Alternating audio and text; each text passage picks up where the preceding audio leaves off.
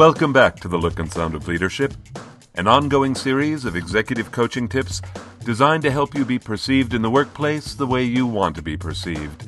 I'm Tom Henschel, your executive coach, and today we're talking about projecting the image you want. Katerina had a meteoric rise through the executive ranks of Hollywood. She was a division president at one of the major studios before her 40th birthday. Originally, she'd engaged me to help her conquer her lifelong fear of public speaking. Being smart and motivated, she mastered her nervousness in fairly short order. Then, our work turned to fine-tuning her executive presence. A wonderful opportunity presented itself. She was to present an industry-wide initiative at an international conference in Europe with masses of press and industry watchers in attendance. She said to me, "Now that I'm not so worried about my nerves, I want to be sure I come off the way I want to come off." Without knowing it, Katerina had hit on a core exercise I use to help people be perceived in the workplace the way they want to be perceived. I asked, if reporters were going to use 2 or 3 adjectives about you in their articles, what words would you like them to use? She thought for a second, then said, "I want them to say I'm knowledgeable, presidential, and confident." "Great," I said. "Then that's what we'll work to create. Knowledgeable, presidential, and confident. Those are your target words. Here's how to use them. Everything you do, from listening to me right now, to giving your assistant instructions, to running your staff meetings, everything can be done in an infinite number of ways. But from this moment forward, you want to explore doing things in a way that's knowledgeable, presidential, and confident. You could be ordering lunch at the commissary. It doesn't matter. As many times a day as possible, you're going to step outside yourself and ask, am I being knowledgeable, presidential, confident right now? What about right now?" She thought, then said, "How will I know if I'm doing it or not?" "You decide," I answered. "It's just an exploration. There's no right or wrong. Think of it this way. Until now, you haven't consciously focused on projecting any particular quality, have you?" "No, not really." "So give it a shot," I said. She raised an unconvinced eyebrow, but said she'd be willing to give it a try. To manage the way you're perceived in the workplace, something I think everyone should want to manage, first choose your target words. Try this exercise.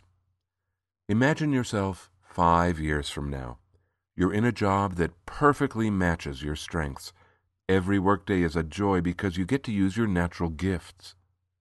On one of these joyous days, you're in a meeting where you're at the very top of your game. Then it's time to leave. You collect your things and go. As the door closes behind you, the people around the table look at each other and they say, "Wow, working with her is great. She's so..." Or, "He's really something, isn't he? He is so..." What? What words fill in that blank? What do you want them to say about you? Write down whatever words come to you. Those words are your target words. Now choose 2 or 3 of those words and focus on them as often as you can. Put them in your mind as you prepare for meetings or lunches or phone calls. Tell yourself that's how you want to be during that event. Then, during your meeting or lunch or call, think of the words as often as you can. Don't plan your behavior. That cuts off discovery. Just think of the words and see what happens. At first, it's likely the words will go completely out of your head. That's to be expected. You're training yourself to consciously focus on something you've probably never thought about before. Awareness won't come quickly. But if you can make your target words conscious over a period of time, they will become part of your self-awareness, and people may start to use those very words when describing you. Katerina and I worked together on her international presentation. One day, after we were finished writing the text, she got up to practice. After she'd spoken the first few sentences, I stopped her and asked, "Do you remember the 3 words you said you wanted to project?" "Knowledgeable, presidential, and confident," she said without pause. "Right. Pardon me for asking, but is that your version of knowledgeable, presidential, and confident? It doesn't look like it to me." "You're right," she said quietly. "I forgot." She took in a deep breath and let it out slowly, and then she began again. I don't know what she told herself in that short silence. If I did, I'd tell it to all my clients. What I do know is that she ran through her entire speech, and it wasn't short, and she projected those 3 words the entire time. It was quite a performance. If Katerina can do this, so can you. Choosing and embodying the words you want to project is a powerful way to display the look and sound of leadership.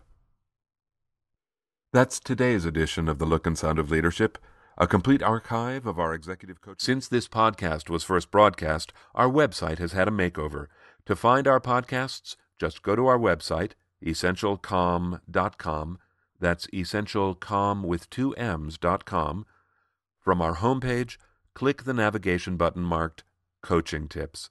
That will take you to a searchable archive of our podcasts and more than 4 years of executive coaching tips. Our podcasts are also available through iTunes. Just search for The Look and Sound of Leadership. Until next time, this is Tom Henschel. Thanks so much for listening.